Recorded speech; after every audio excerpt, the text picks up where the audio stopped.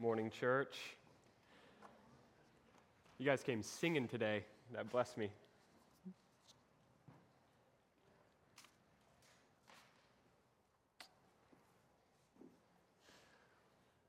What would you say is paradise? You might instinctively think of paradise as an endless adventure or exquisite material comforts, or the ability to do whatever you want, never having to worry about the consequences. Whatever your heart might lean toward, perhaps the paradise of Eden and the promise of redemption define paradise a little differently, a little more perfectly. Let's pray.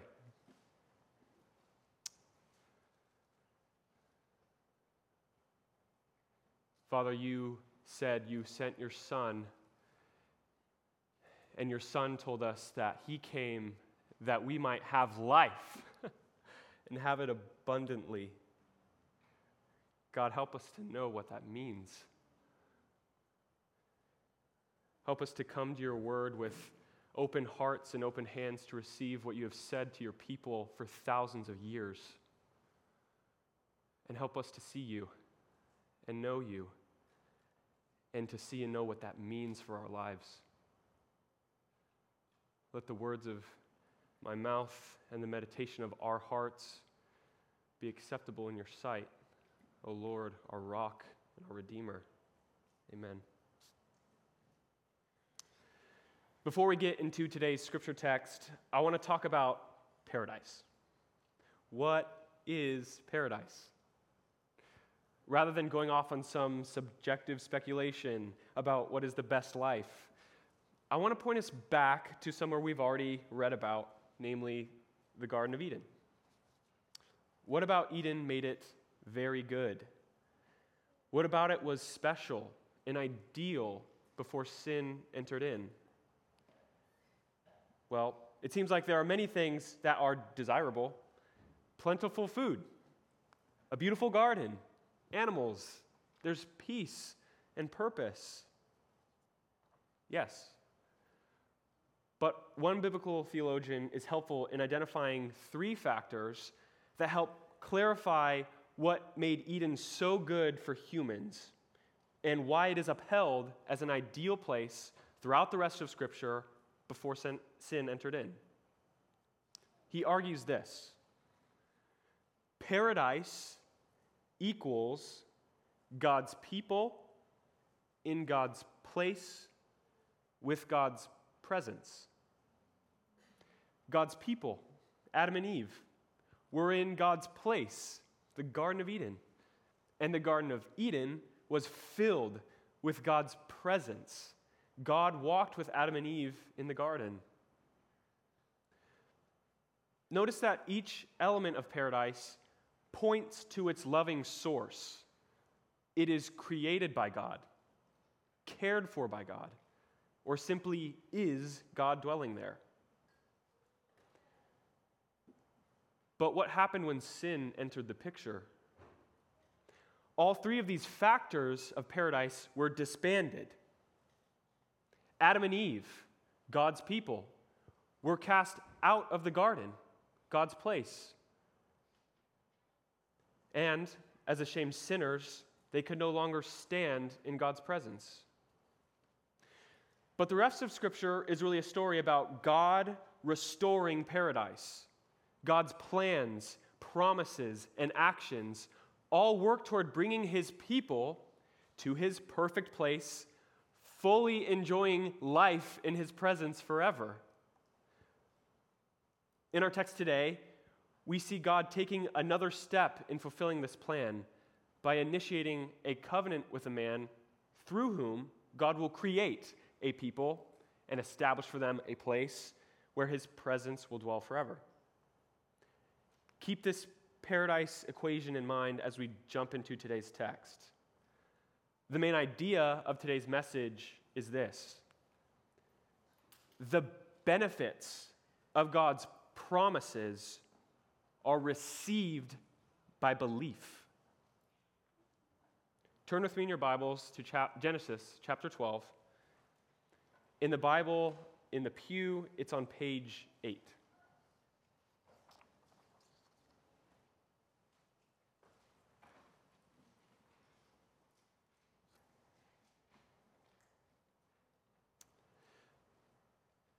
Just before chapter 12, the author traces the descendants of Shem, one of Noah's sons, to a man named Terah.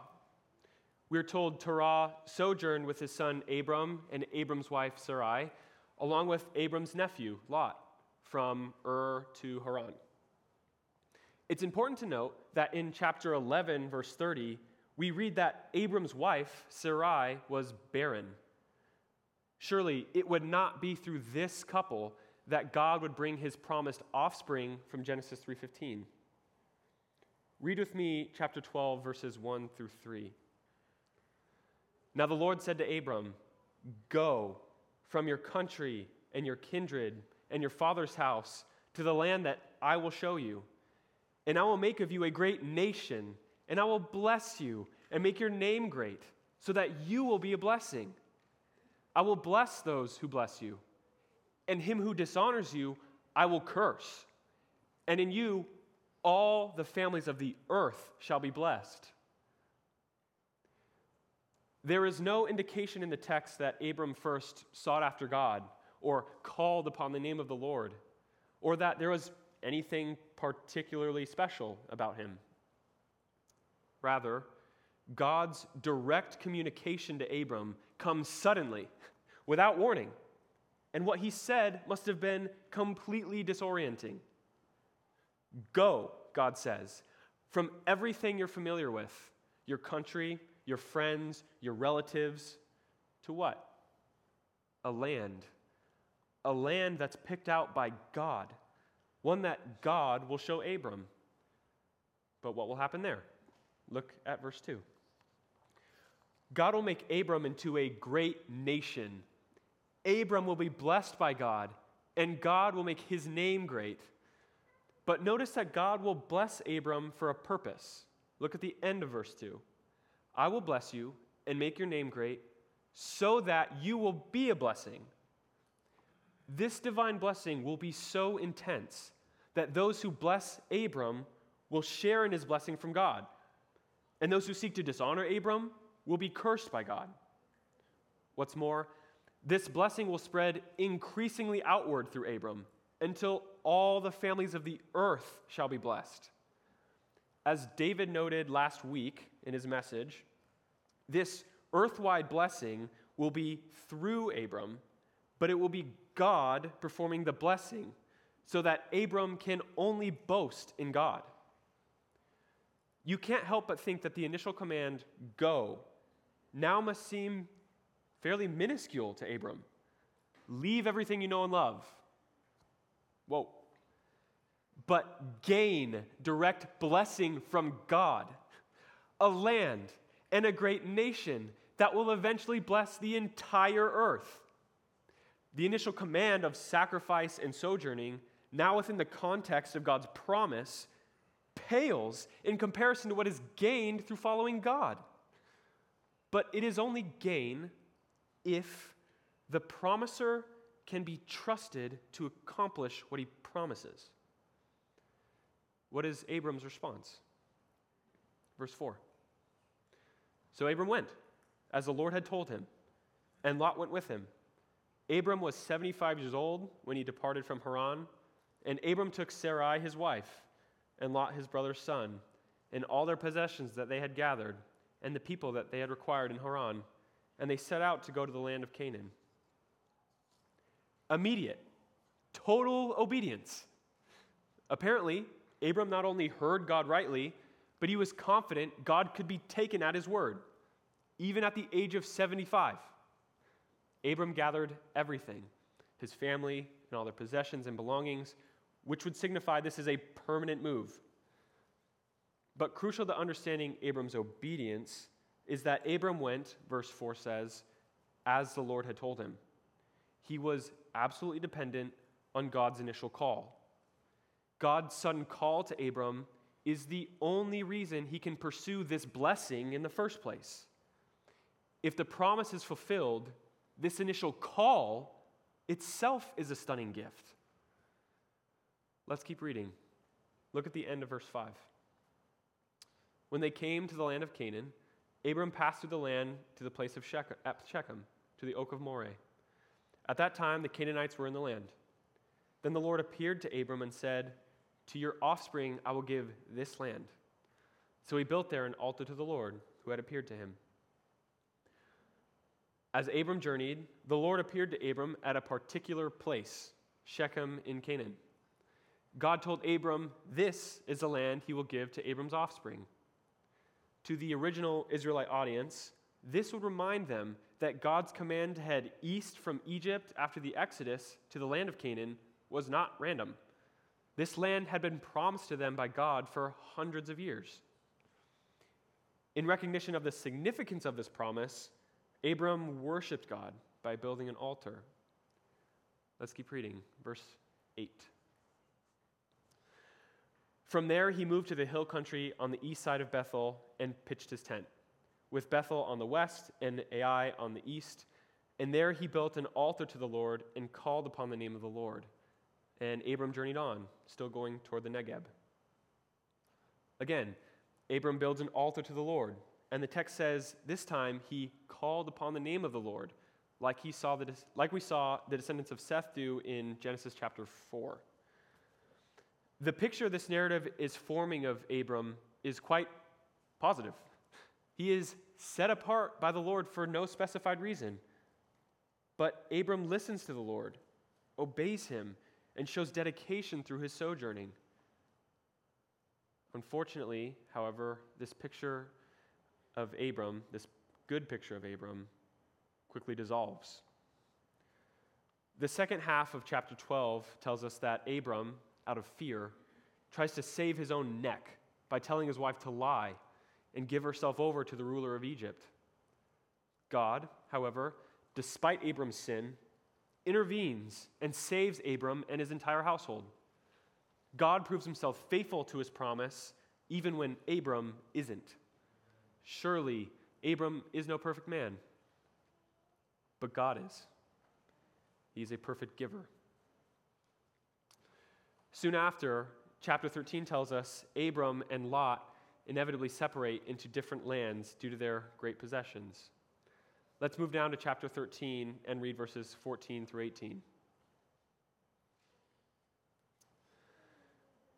The Lord said to Abram, after Lot had separated from him, the Lord said to Abram, after Lot had separated from him, lift up your eyes and look from the place where you are, northward, southward, and eastward, and westward. For all the land that you see, I will give to you and to your offspring forever. I will make your offspring as the dust of the earth, so that if one can count the dust of the earth, your offspring also can be counted. Arise, walk through the length and the breadth of the land, for I will give it to you. So Abram moved his tent and came and settled by the oaks of Mamre, which are at Hebron. And there he built an altar to the Lord. Abram has just proven himself to be untrusting and unfaithful to God in Egypt. Yet here, God increases Abram's knowledge of the scope of his promise. He expands Abram's vision concerning the land his offspring will inherit. He extends the amount of time his offspring will dwell in the land into eternity. He also reveals an analogy for how many offspring Abram should expect from the promise, as many as the dust of the earth. Surely this God's promises to this man are incomparably great. But hold on. The place extends to the borders of Abram's vision. His people will be innumerable, and it will all come by the blessing of this God. We should hear echoes in our minds that paradise could well be coming back through this man's offspring. Though I love chapter 14, the next chapter, its contents aren't central to this message, so for the sake of time, we're going to move down to chapter 15.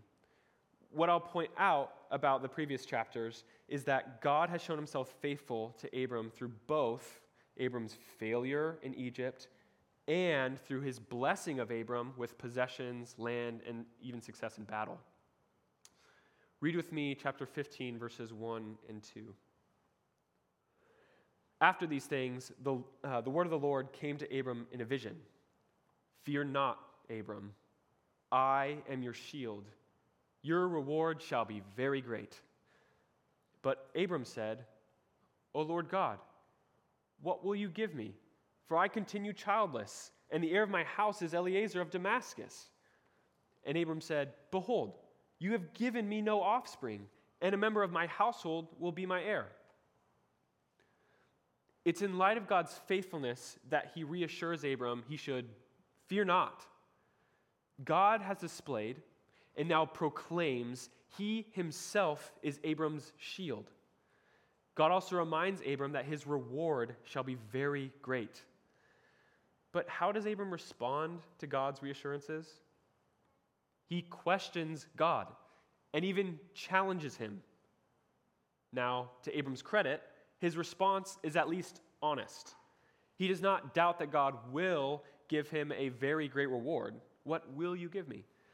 But he can't reasonably connect this great reward of God's radical promise of innumerable offspring with the heir of his house, Eliezer, since Eliezer isn't one of his own children.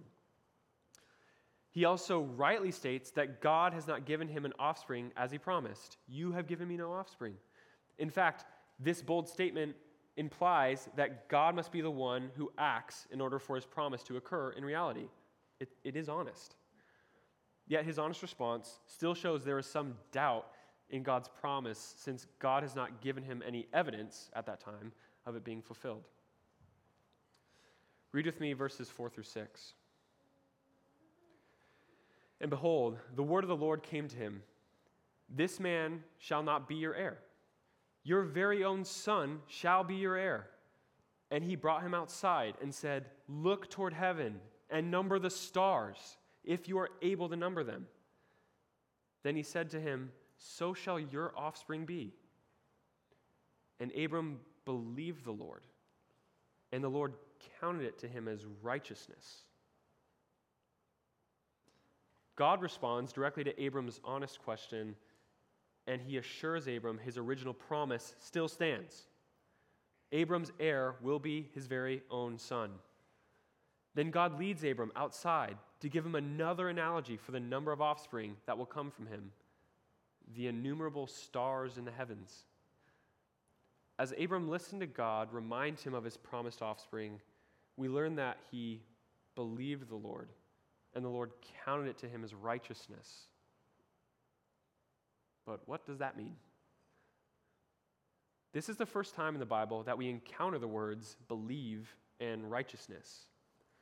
The verb for believe in Hebrew conveys a sense of wholehearted trust. This belief, we are told, is counted or credited to Abram as righteousness. But what does it mean for God to count Abram righteous? At root, it means that Abram is in right relation and right moral standing before God. But remember what sin did to Adam and Eve's relationship with God? Sin severed the relationship. Sin brought about God's fitting punishment of death, since humanity sought to be their own gods, and they cut themselves off from the true God, the giver of life. But now, God declares Abram to be in right moral standing and relationship with him because of his belief. But wait, we've already seen Abram sin. And if you keep reading, we will see Abram sin again.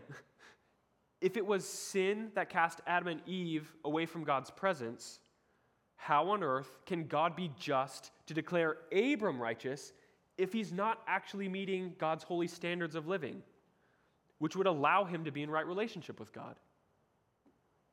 Perhaps there is a clue as we continue reading. Verse 7. And God said to him, I am the Lord who brought you out from Ur of the Chaldeans to give you this land to possess. But Abram said, O Lord God, how am I to know that I shall possess it? Along with God's promise of innumerable offspring, people, God also reassures Abram that he will give him the land of Canaan, a place to possess. How does God respond to another one of Abram's questions? Read with me verses 9 through 11. God said to Abram, "Bring me a heifer 3 years old, a female goat 3 years old, a ram 3 years old, a turtle dove, and a young pigeon." And Abram brought him all these, cut them in half, and laid each half over against the other, but he did not cut the birds in half. And when birds of prey came down on the carcasses, Abram drove them away. What is going on? For us, as a 21st century audience, this is a very odd response to Abram's question. Abram, however, seemed to intuit what God was doing. God only had to name the animals Abram should bring to him. Then Abram, without instruction, cut them in half and laid each half over against the other. But why did God have Abram set up this hallway of carcasses? Let's read to the end of the chapter. As the sun was going down, a deep sleep fell on Abram, and behold, a dreadful and great darkness fell upon him. Then the Lord said to Abram, "Know for certain that your offspring will be sojourners in a land that is not theirs, and will be servants there, and they will be afflicted for 400 years. But I will bring judgment on the nation that they serve, and afterward they shall come out with great possessions. As for you, you shall go to your fathers in peace. You shall be buried in a good old age. And they shall come back here in the 4th generation, for the iniquity of the Amorites is not yet complete." When the sun had gone down and it was dark, behold, a smoking firepot and a flaming torch passed between these pieces. On that day, the Lord made a covenant with Abram, saying, "To your offspring I give this land, from the river of Egypt to the great river, the river Euphrates, the land of the Kenites, the Kenizzites, the Cadmonites, the Hittites, the Perizzites, the Rephaim, the Amorites, the Canaanites, the Girgashites, and the Jebusites." In a state of deep sleep, a dreadful and great darkness falls upon Abram, which, throughout the Old Testament, this great darkness, this dreadful great darkness, symbolizes the presence of the Lord. In this state, God answers Abram's question about land from verse 8 in 2 ways. First, he prophesies to Abram exactly how his descendants will inhabit the land. After 400 years of affliction, God will redeem his descendants and bring them into this land to remove the residing nations whose iniquity will then be filled up, and the original Israelite, and remove the iniquity of those in the land. The original Israelite audience, after the Exodus, can now see that this prophecy was exactly right.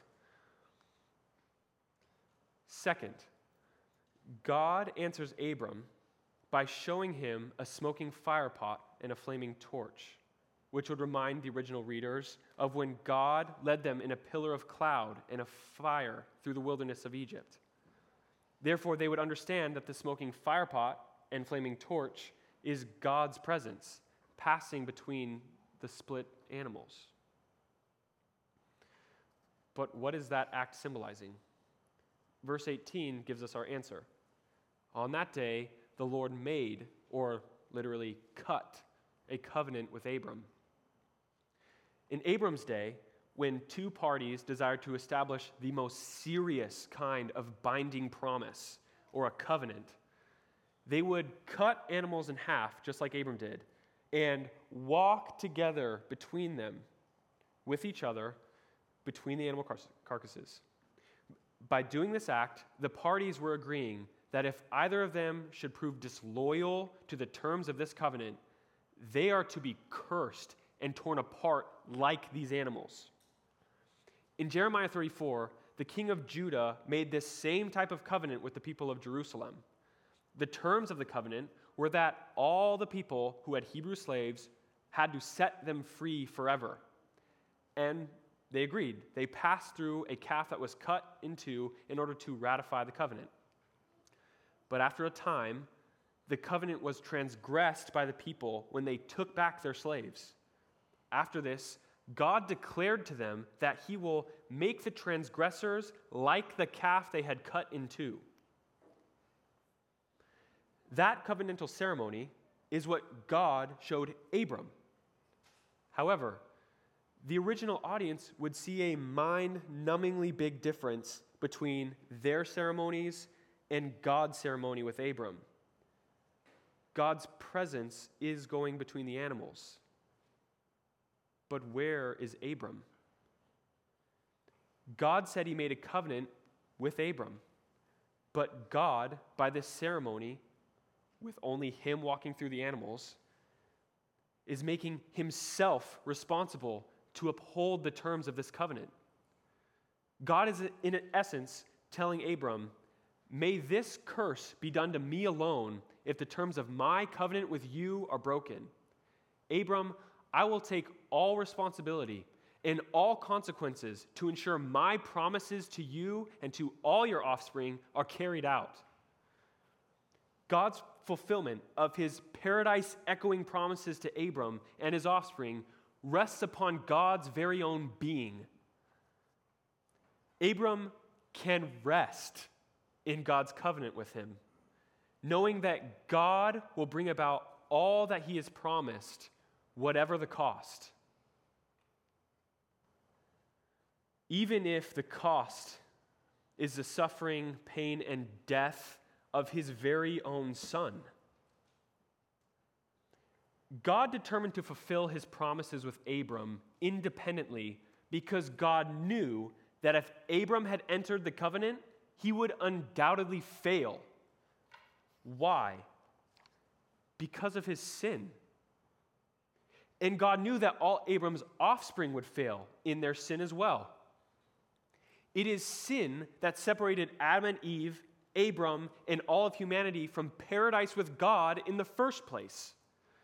And so we see that sin is the primary obstacle God has to overcome in order to fulfill this promise of a new people in a new place in God's presence.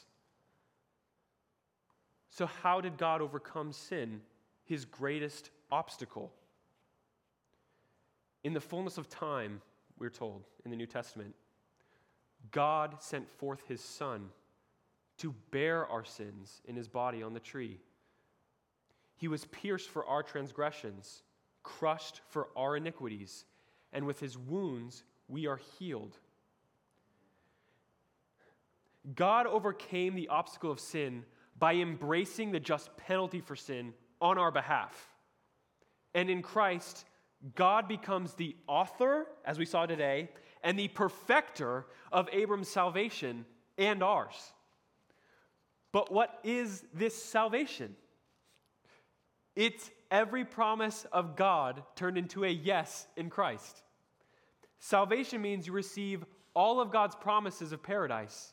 It means you get to be among God's people from every tribe, tongue, and nation in a place that is designed and built by God Almighty, where the streets are paved with gold and there is no darkness, since the perfect presence of God is his eternal light. With all that said, what does all this mean for you? How do you become a benefactor in these promises? What is not going to work is the same thing that did not work for Abram. You cannot uphold your end of the deal. You can't restore a right relationship with God by being good enough, just like Abram wasn't good enough. Psalm 14:3 tells us, all of us have turned aside. We have all become corrupt. None of us does good, not even one. But what is going to work is what worked for Abram. Remember what was said of Abram in today's text. Abram believed God, and belief was counted to him as righteousness. Why do you have to believe? What do you have to believe about God in order to be counted as righteous like Abram? When Abram heard the call of God, he, 1, believed that the promise of being God's people in his land with his presence was worth everything, and he uprooted his life for it. And 2, he believed that only God can provide all that he promised. Similarly, what we must believe to be counted as righteous before God is 1, that the promise of being God's people in his place, enjoying his presence, is worth everything, and that only God can get you into God's presence. Abram believed that only God could provide all that he promised. And God sent his Son, Jesus Christ, for us to fulfill all righteousness. Therefore, we must believe that God provides all that he promised through Jesus Christ and him alone, through repentance and faith. Jesus says in John 14, "I am the way, the truth, and the life. No one comes to the Father except through me." Our sin is what separates us from paradise with God. It is through Christ, and only Christ, that all God's promises are yes and amen. Do you hear the call of God inviting you into paradise with him? Do you hear the chorus of millions, numbering the stars of heaven, singing, "Hallelujah, for the Lord God Almighty reigns. His steadfast love endures forever"? Are you willing to leave all worldly comforts behind in pursuit of the surpassing worth of knowing God in Christ Jesus? Repent and believe. Repent of being your own God and sinning against him, and believe that being with God, this God, who did not spare his own Son, but gave him up for us all, is worth everything. Let's pray.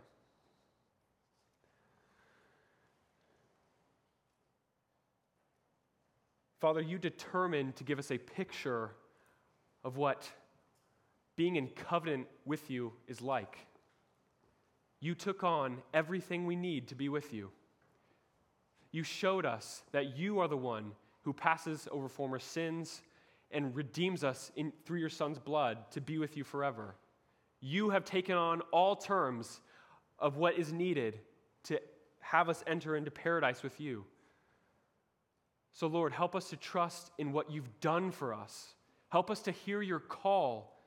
Help us to hear the call, "Follow me," knowing that you are the one who's paid for everything for us to enter into eternal life with you by your Son. And help us to rejoice, knowing that we have your blood covering us through belief, knowing that you will bring us to the end in safety and peace and joy, no matter what happens in this life. In Jesus' name I pray, amen.